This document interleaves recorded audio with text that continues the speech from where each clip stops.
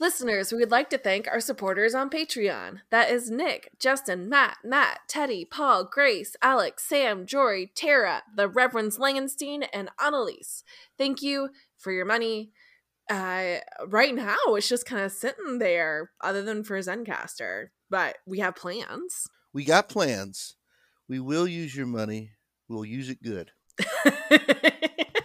Use it good.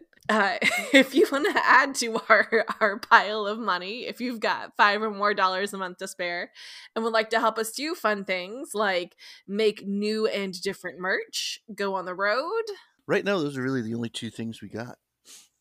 Yeah, I mean, those are good things. They are good things. We still have to fund the road trip. I'm not entirely sure what that's going to look like exactly. Maybe what we can do is we can schedule road trips to visit our mortal nemeses throughout the United States. Yes, that's what we gotta do.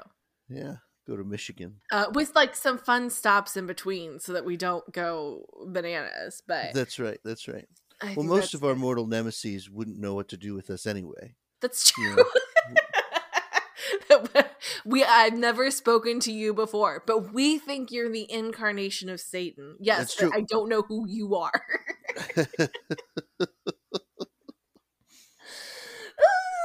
We don't think anybody's the incarnation of Satan. We just think there's deeply misguided people in the world. That's right. Just to clarify, we do have some things that are upcoming on the Patreon that if you're interested in subscribing, these are fun things that are going to happen. And the more money you give me now, the more I can justify the time I'm going to put into it. Like getting access to all of the back catalog on the Patreon feed, having reflections from both me and Ethan on each episode. Yeah. Playlists, so you don't have to like go through the episodes that are a slog, but instead you can go right to the bat story if you want it. Like all that kind of good stuff that will make the podcast more accessible is up and coming, but only if I can get enough money to justify spending time on it. So that's a fun thing. If you want to give us money for that. You also get access to the patron-only podcast feed, as previously mentioned, which has bonus content, and the Patreon-only podcast that Ian and I record, which is called Pillow Talk. This past episode, the one that dropped on Friday, we talk about the newest star that the Hubble has detected and the size of the universe. And so that's a really fun one. Ooh. Yeah, there's a lot of good content in that one. There's a lot of asides because we cannot stay focused, and there's a lot of singing because we cannot stay focused, but we do actually talk about what we're supposed to talk about. So that's a good one. So if you would like to do any of that, you can join our supporters over on Patreon at patreon.com/WTHIAP. If you are not in the position to support us financially, there are still ways you can help us out. You can subscribe to us in the podcasting app of your choice, rate and review us on Apple Podcasts, share us on the platform of your choice, or follow us on Twitter or Facebook, or just keep listening, because that is good as well. That's true. And now, on to the show. 1, 2, 5, 9. Robert, preacher, servant, leader, rector, reverend, deacon, elder. What the hell?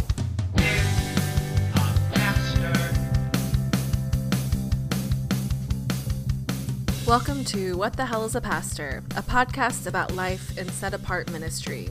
Each week we draw on our experiences and challenges as current and former pastors to figure out what the hell it is that pastors do and how to do it as best we can. So Ethan, how was your week this week? That was okay. Yeah. Busy. You're finishing up stuff for the semester. Just a couple more weeks of the semester, and I'll be happy when it's over. It's not been my favorite semester. I'm done with. I just want to be done with coursework. Yeah, and just have it be no more. But and so I've been, getting work done and getting reading done and trying to do stuff for this class I'm TAing, and it's been nonsense. It's been nonsense. What's really the pain in the butt for me, Joe, is like I really just want to start working on dissertation.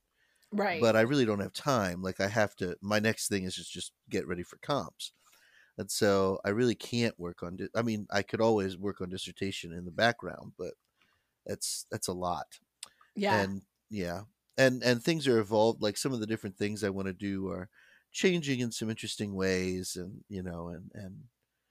uh, things are expanding or whatever. Like I'm thinking about the presence of Christ, and the way the presence of Christ, like the experience of Christ's real presence, like inculcates sanctification and stuff like that. And like I just think that's an interesting angle. And so I'm like thinking about that with some of these theologians that I've talked about on the podcast before.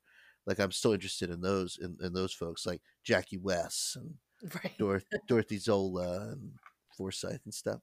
But I read for my one class that I'm in. It's like methods, theory, theology in religion and secularity, something like that. We just read a ton of you know classic texts and a ton of it's a lot of that kind of stuff. We read like William James and Mm. Durkheim and different people. But we just read. This might be something you're interested in actually. We just read two books over the last 2 weeks. One of the books, this is the second time I've read it, and the second time around has been really cool in light of some of these other books that Okay. we've been reading in this class. But last week, this week, and then actually this coming week make up like these three books that two of them I've already read. So like I've read all three of them before now. These three books have really like changed some of the ways in which I've like thought about religious studies, and I really see these books as really helpful for like theology people and religious studies people. One of them is this book called Provincializing Europe, Ooh, okay. and it's by a Bengali historian named I'm gonna get the first name possibly incorrect. Dipesh Chakrabarty is his name, Okay. and he's this historian and social theorist and writes about he specifically is interested in like South Asian and Bengali like history, but he's trained in Europe and stuff like that. But in this book he sort of writes about what would it mean to treat Europe the way Europe treats all other cultures. Mm. And so, like, this is fairly straightforward. Like, people who are in social sciences in particular, or the humanities, like we are, like, we understand this pretty well. Like, European and Western thinking is often the baseline universal, and then Mm-hmm. everything else is a derivative of it. And that's how it's treated. That's how we are trained to sort of treat it, even by accident. And Chakrabarty's like, what would we do if we could do some work to treat Europe like it's just one other culture among other cultures, right? Mm-hmm. Um, and so he kind of gets at that question by working through a series of essays about history and time and agency in and debate and all of these different things in like Bengal, like in India, Hmm. and sort of juxtaposes them against some of these other more Western European categories and stuff. It's an interesting book. What's really let me tell you the most interesting thing about it, because it connects then to some other stuff. Okay. He's got this chapter on history where he's working with Marx a little bit, and he sort of teases out this thing that he sees sort of underneath the surface in Marx, where Chakrabarty calls it History 1 and History 2.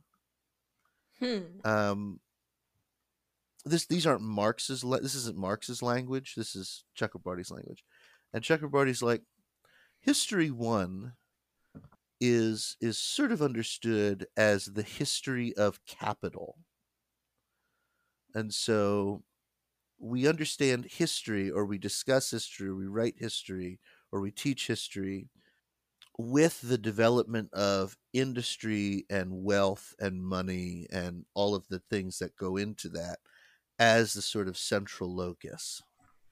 Right. Um, and then we live in History One as well, kind of concretely. And one of the and he's like, the concrete way we live in History One is the way in which we understand the work day or the work week, or like we judge time based on when we go to work and when we go to sleep. Yeah. And he's like, and this is History One, and this is broadly sort of the tale of Western history. And we do our best as historians, and just regular people are trained to see all of human history kind of within this realm, this sort of capital realm, enlightenment with a capital E, all of the things that sort of are in that soup, right? Mm-hmm. And for Chakrabarty, History Two would be lived histories, like human histories that do not center those things sort of within them. And for Chakrabarty, like History Two is what sort of ruptures History One, and really does some interesting things with, possibly with liberation. He's not necessarily interested in that. He's a historian, but it ruptures into History One as being both that which sustains the human beings in History One and challenges the narratives of History One. So, like, for example, a History One wants to tell the story of humanity as the self-sufficient little worker bee. Mm-hmm. And all of humanity can be summed up in our ability to labor and produce, right? History Two has rooms. History Two includes things like creation myths, or like a kind of perhaps non-linear, but more like the kind of stuff of human life that can't be sort of caught up, or resists being caught up in the work week or the calendar, or these other things. And the thing for Chakrabarty is like History Two is concretely what makes us human in like a full way. And surprisingly enough, without History Two, human beings can't actually engage in History One well at all. Right. I find all that really compelling, because one of the things he ends up saying is, for social scientists or students of religion or scholars of history or whatever, History Two, the History Two paradigm, is the paradigm that allows historians and scholars to tell the story of humanity with divinity. Mm-hmm. Because History Two allows for non-human rational actors. Right. I really find that interesting. It's just a kind of a cool thing. Like, I'm like, huh, yeah, I could dig that. Like it's just it opens up this sort of interesting, kind of way of thinking of like a challenge to like a typical History One way of thinking about human life. And it opens it up in this really kind of interesting way, right? Like the histories of, say, Native American spirituality are sort of wrapped up in a History Two paradigm, and that paradigm resists the story of the United States that the United States tells about Native Americans. Right. Yeah. See what I'm saying? It's not just a counter Mm-hmm. history; it's a history that happens in parallel that resists the History One telling. Yeah. Right. Well, and not even limited to history, right? Like that mindset for indigenous peoples who have struggled to like maintain their culture, they maintain that mindset, right? And we see that with indigenous cultures globally too. I mean, I think it's part of the thing that comes from the slightly racist joke, not even slightly, the racist joke that people tell about like African American time or Black time or Sure. Indian time, where like yeah, people don't show up on time. That's not really a consideration of theirs. They can't keep an appointment. And like on the one hand, what a terrible thing to say. Why are we saying that? On the other hand, why are enlightenment minded Europeans so focused on the exact hour of the clock, you know? Yeah. It just makes you, this kind of like fact of living life together makes you think of just the different perspectives that are still living. Like it's not a past thing that we've evolved past. Not that you were saying that, just that I feel the need to say it all the time. Yeah, of course. But I just found that just really compelling. I still do. Because I think it's an interesting mode of thinking, not just for like indigenous and black and brown, folks kind of within empire, right? But like even in another key, it's also a really interesting way of including theology in religious studies. Yes. Yeah. Because then theology in this mode might be understood as a product of history too. Mm-hmm. Right. And religious studies, like a typical religious studies framework, typical anyway, might be understood as a part of history one. And Chakrabarty he's not like history one is bad. Like he doesn't really say it like that. He's just points out that like capital and the way in which it's caught up in kind of a Western framework is so powerful that it demands its own history.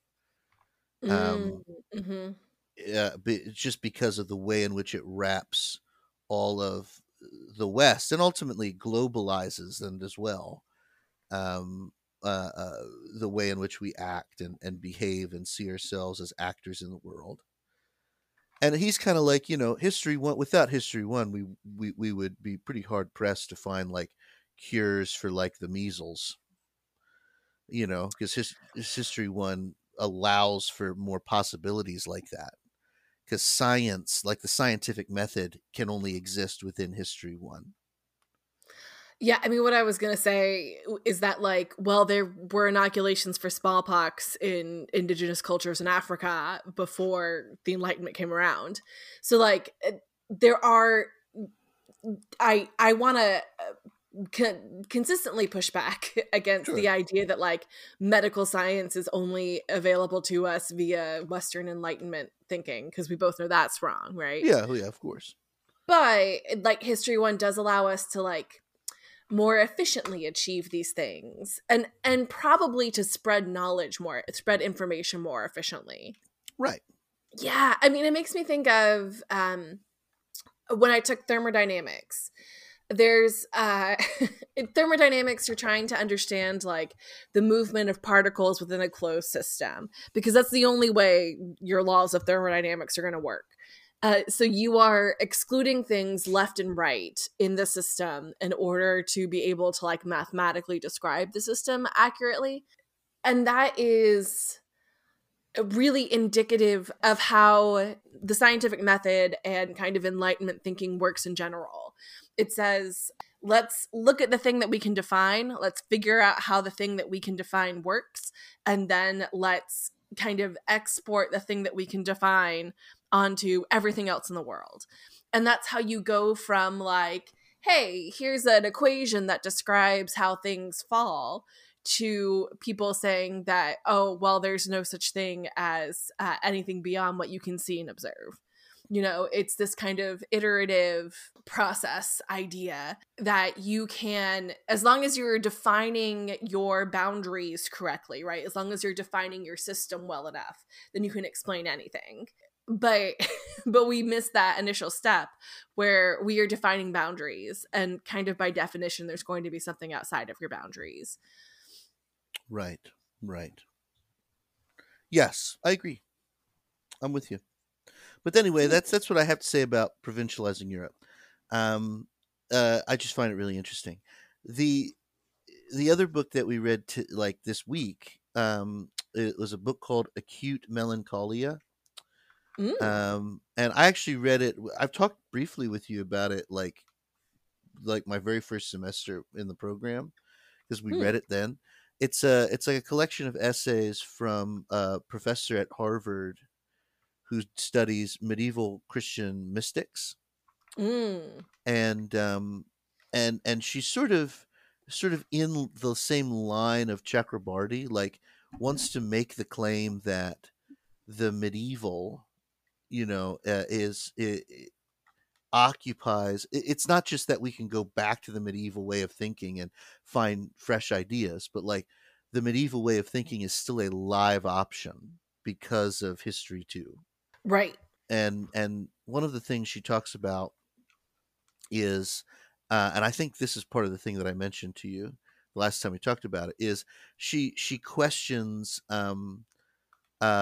our kind of postmodern sense that trauma is more real than anything else. Oh, I do remember this conversation. Yeah. Yeah, and suggests that the sort of the postmodern or modern reading of female Christian mystics tends to be a reading that psychologizes and traumatizes them. Right. And says, well, the reason why these mystics are having these experiences is because of a certain kind of trauma in their past, or because they're working to resist patriarchy in these ways, or they're Looney Tunes, stuff like that. And Amy Hollywood, who wrote the book, is like, or we could take what they're saying seriously, and we can say, even if we're not willing to say we take what they're saying seriously, there is a God, we can say they don't seem to be describing their experiences as traumatic.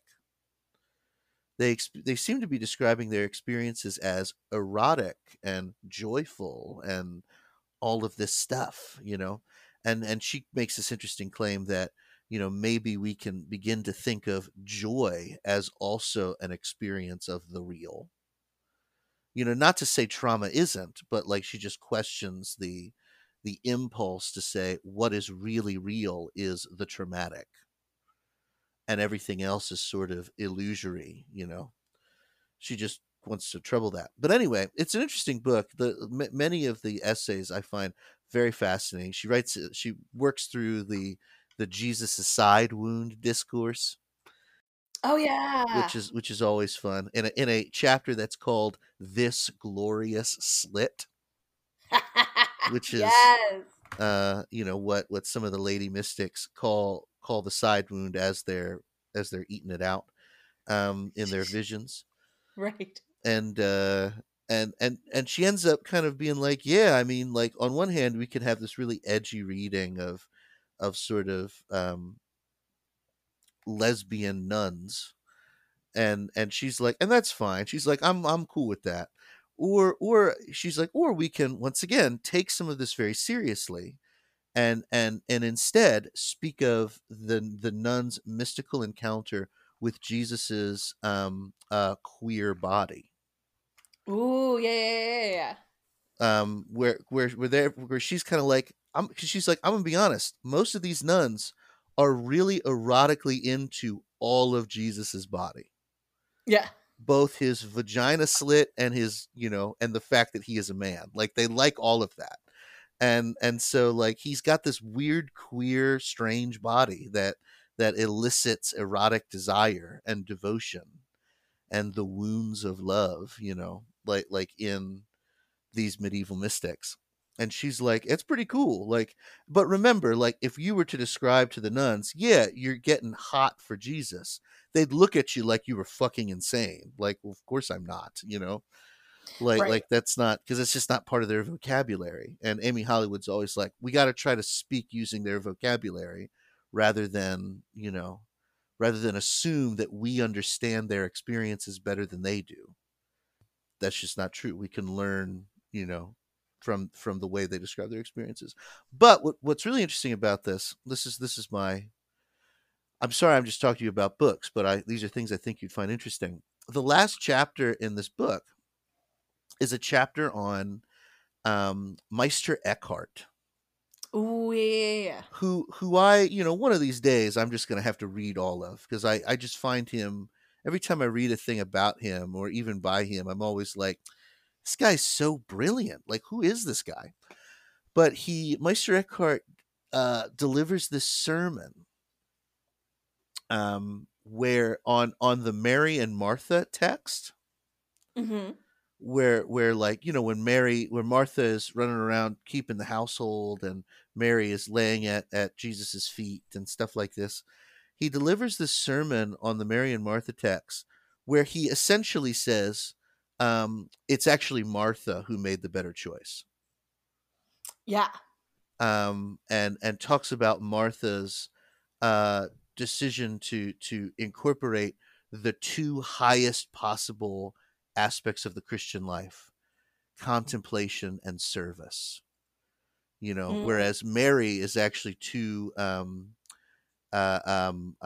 immature. Mary only works with contemplation and chooses to abandon service. And Meister Eckhart sort of casts this as this immature stop in the Christian spiritual life. And so Martha and Jesus has to encourage Mary, to keep going, and that's Ooh. why he says that, when it's really Martha who is the higher disciple. And then he says in the sermon, he says, how does he put it? He says, remember, the will of the Trinity is for the Son to be born in the soul of every believer. And then he says in this sermon, and the Son is born in the soul in every believer whenever justice is enacted. I like that. Wow. I was like 13th century. Yeah. And it's such an, so I say that because what an interesting thing, huh? Like what a cool way of putting it.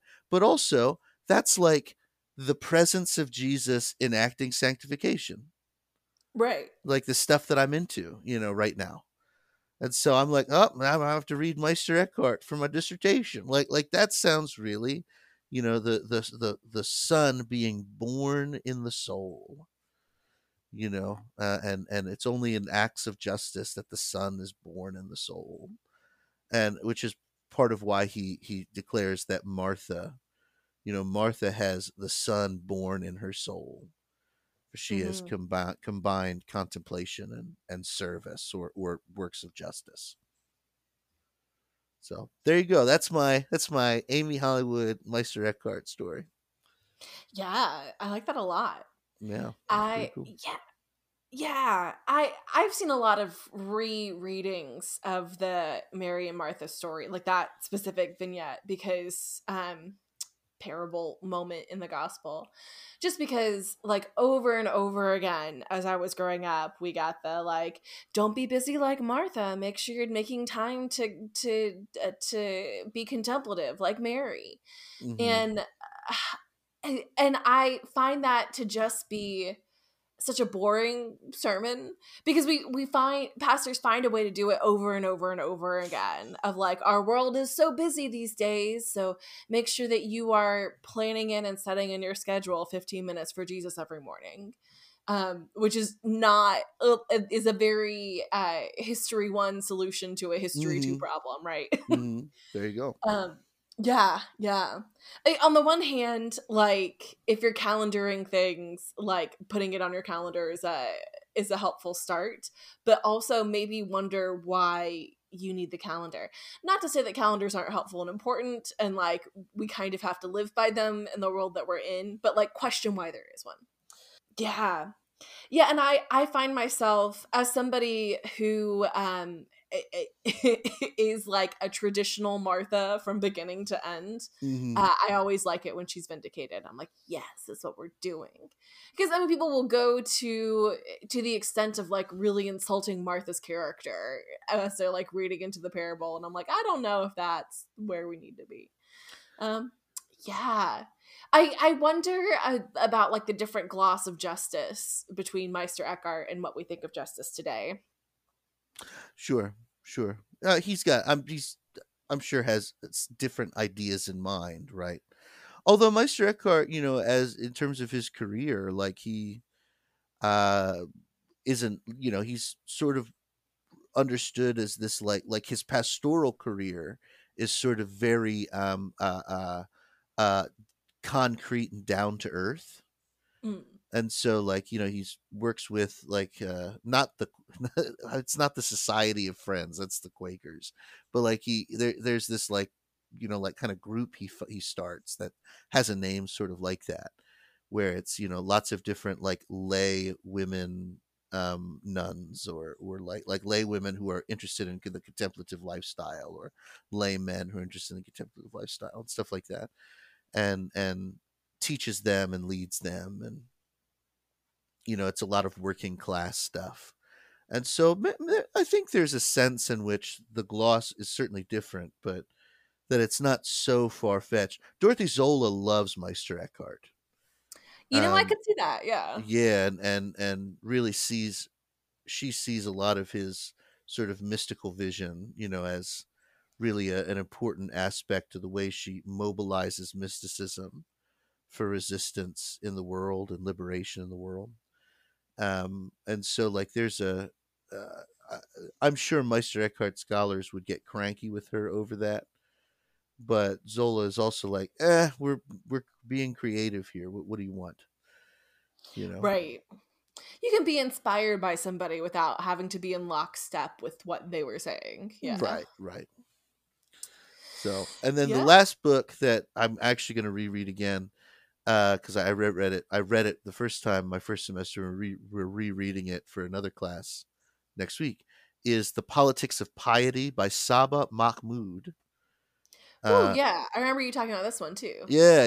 This is the one where she's a Muslim anthropologist, and she does kind of a big ethnographic study on Muslim women. I want to say in Cairo, but I might be wrong about the location. It's around that location, and it's a really cool book. But like in it, she sort of comes to this actually rather fascinating conclusion that, like, Western feminist categories actually obscure what these women are doing, Right. and they get in the way. And so, like, kind of embedded notions of subjectivity, embedded notions of liberation, embedded notions of even patriarchy, obscure the religious and spiritual and political agency that these Muslim women in this context do have, and what they are interested in as subjects. And it got all this really fascinating pushback, like when it was written years ago by these different, like, feminist scholars. Like, Saba Mahmood has, gone rogue. She's turned her back on whatever. Like, are we really to believe that these obviously oppressed Muslim women are able to decide, in full freedom, the life that they live? And Saba Mahmood's like, I mean, according to these women, yes. So Right.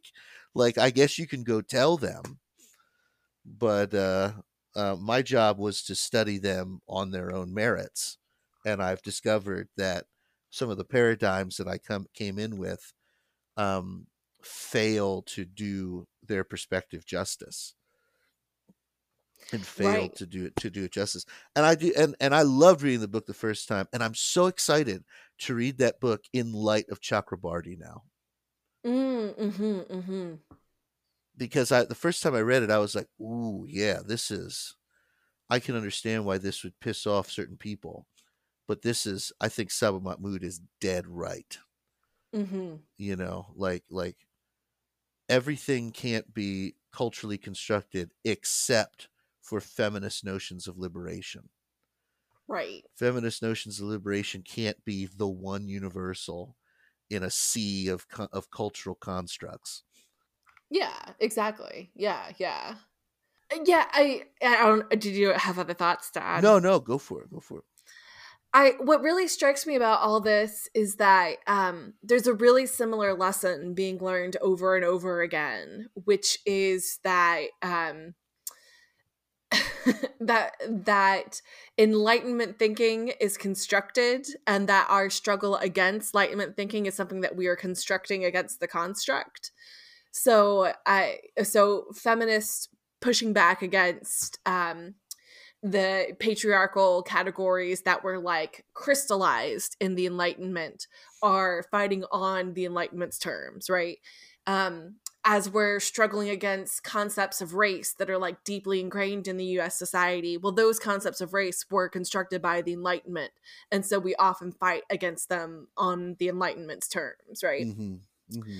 And then we have these studies, we look at these people. When you start to consider people from cultures around the world that are not as tightly in the grip of the Enlightenment as Western cultures are for the most part, or when you look at people pre-Enlightenment, you start to, and you take them seriously, right? You don't force your lens on that, even if you think it is a more informed lens than the typical Enlightenment lens, even if you think you're really free from the Enlightenment.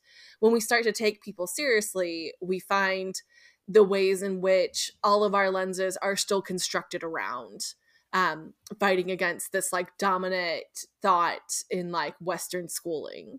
Mm-hmm. I find that a lot of the academics that I follow on Twitter and people that I am learning from when I'm actually learning from people on Twitter are people who often find that the academy is so limiting because it is, despite like funding for different and new projects and kind of new ideas, it's still so limited by the Enlightenment mindset that is like there in the very structure of how the academy works. Mm-hmm. In that history one kind of way, because the academy is caught in that too. And you really have to fight for different ways of knowing that are not those ways of knowing. So the academy is a lot more comfortable if you're going to write about the maybe like queering medieval mystics. They're like, oh yeah, sure, because like we know more than they know. The academy is a lot less comfortable when you're like, well, let me like sit with the mystics and learn from them, because you can't really quantify that. You can't hold that in your hand and examine it. What I have to stop myself from doing is being like the Enlightenment was the greatest sin of all time, because that's not true. Sure. But it is like a really limiting mindset, and is kind of designed to be. I mean, it's designed to say we can do, these are things that we can manage by logic, and we are prioritizing that. And we are doing that to the exclusion of what we see as these kind of spooky other things, right? But that takes us far, right? But also it severs our connections with creation. It severs our connections with one another, and it prohibits us from forming new connections. It severs our connection with the past. It makes the past this like demon haunted world, right? I ran into that a lot in doing my dissertation and thinking about Carl Sagan.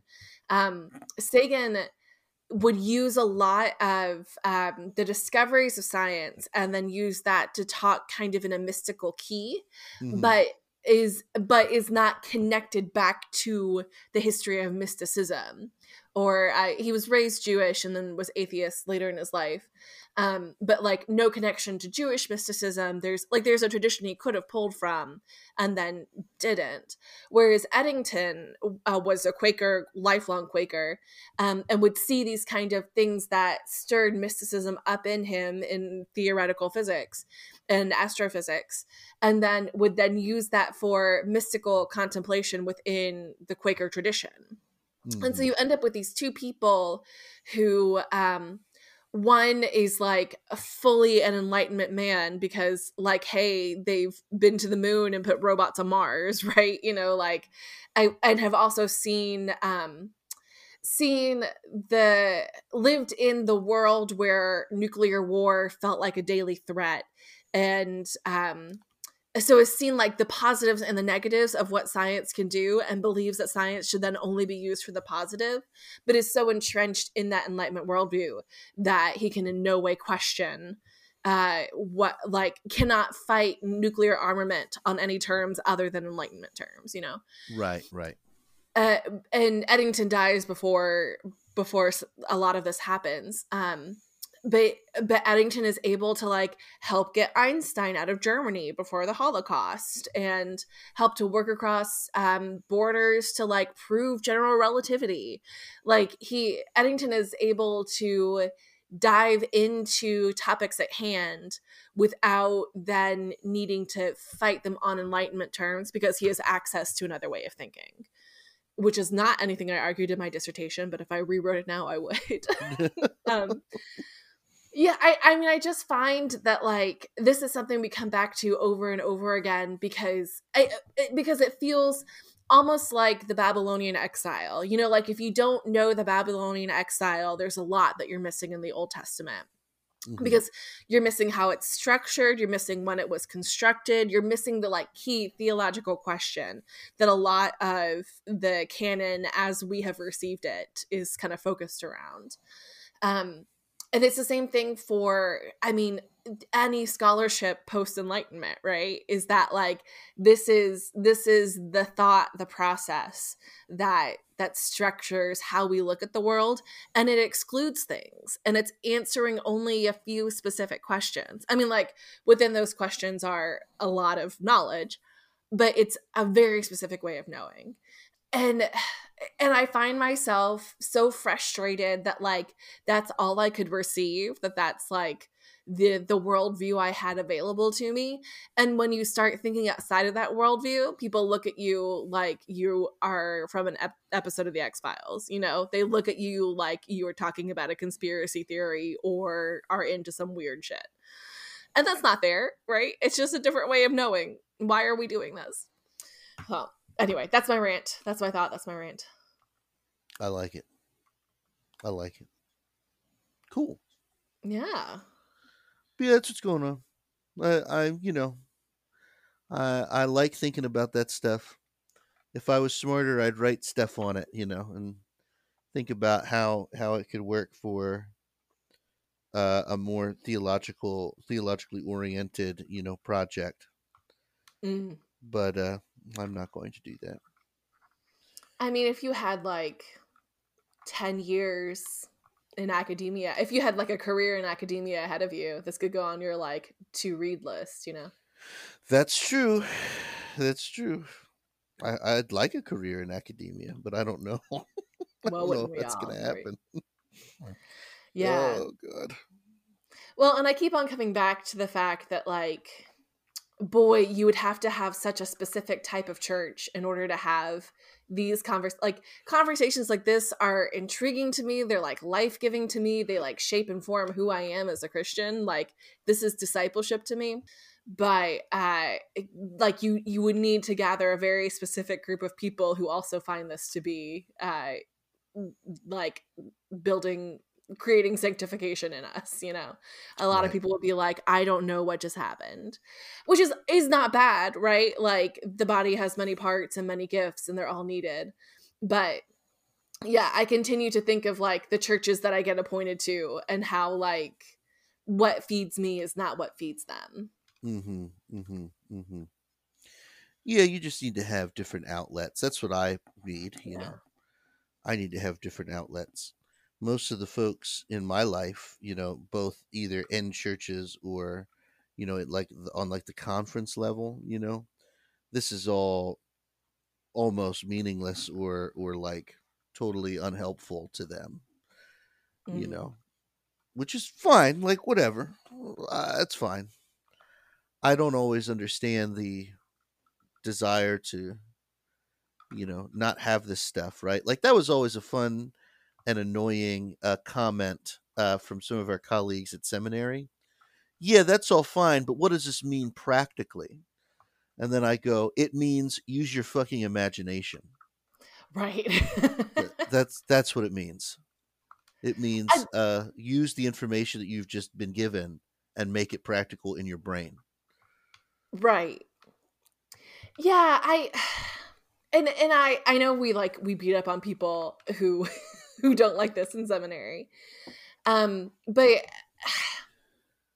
I'm trying to think of the way that I want to phrase this. We would talk so much in seminary about needing to like reform our imaginations, right? Like, Mhm. and talking about the way that like, I mean, like if we were in particular Marxist circles, talking about like capitalism has changed our imagination and how we need to like reset it, right? But like that's what good theology does. You know, Mhm. like that's what these conversations do. And I totally get it if like that's not what you're getting from Meister Eckhart. That's not what you're getting from these critical takes on things. That's not what you get from scholarship. But don't disregard it just because you don't get that from it. Right? Find a conversation partner that helps you draw these things out, or just respect the fact that like for some people this is helping them understand the world better. And also that like you would probably benefit from this too. You just have to put a different amount of work into it. Yeah. Yeah. Yeah. At the same time, like people are doing a lot of good work. So I hate to be like, "Oh, you don't know anything," when I know that people are out there trying their best. That is very nice of you. Thanks. That's very nice of you. Well, that's good. Well, I'm sorry I just kind of talked constantly about books, but do you want to wrap this main episode up and we can do a mini episode? Yeah, this feels like a good stopping point. So sure. Sounds good. All right. Well, friends, thanks for listening. This has been an episode of What the Hell is a Pastor? We are Ethan and Joe, and we will see you next time.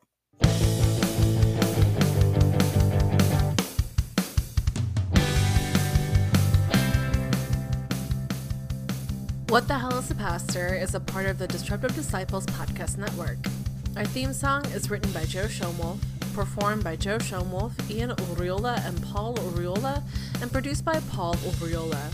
Email us at wthheckisapastor@gmail.com. Find us on Facebook at facebook.com/disruptivedisciples, on Twitter at WTHIAP, and on Patreon at patreon.com/WTHIAP, where you can get access to Pillow Talk, merch, signed cards, custom essays, and so much more. Thanks for listening, and fight the Enlightenment, friends.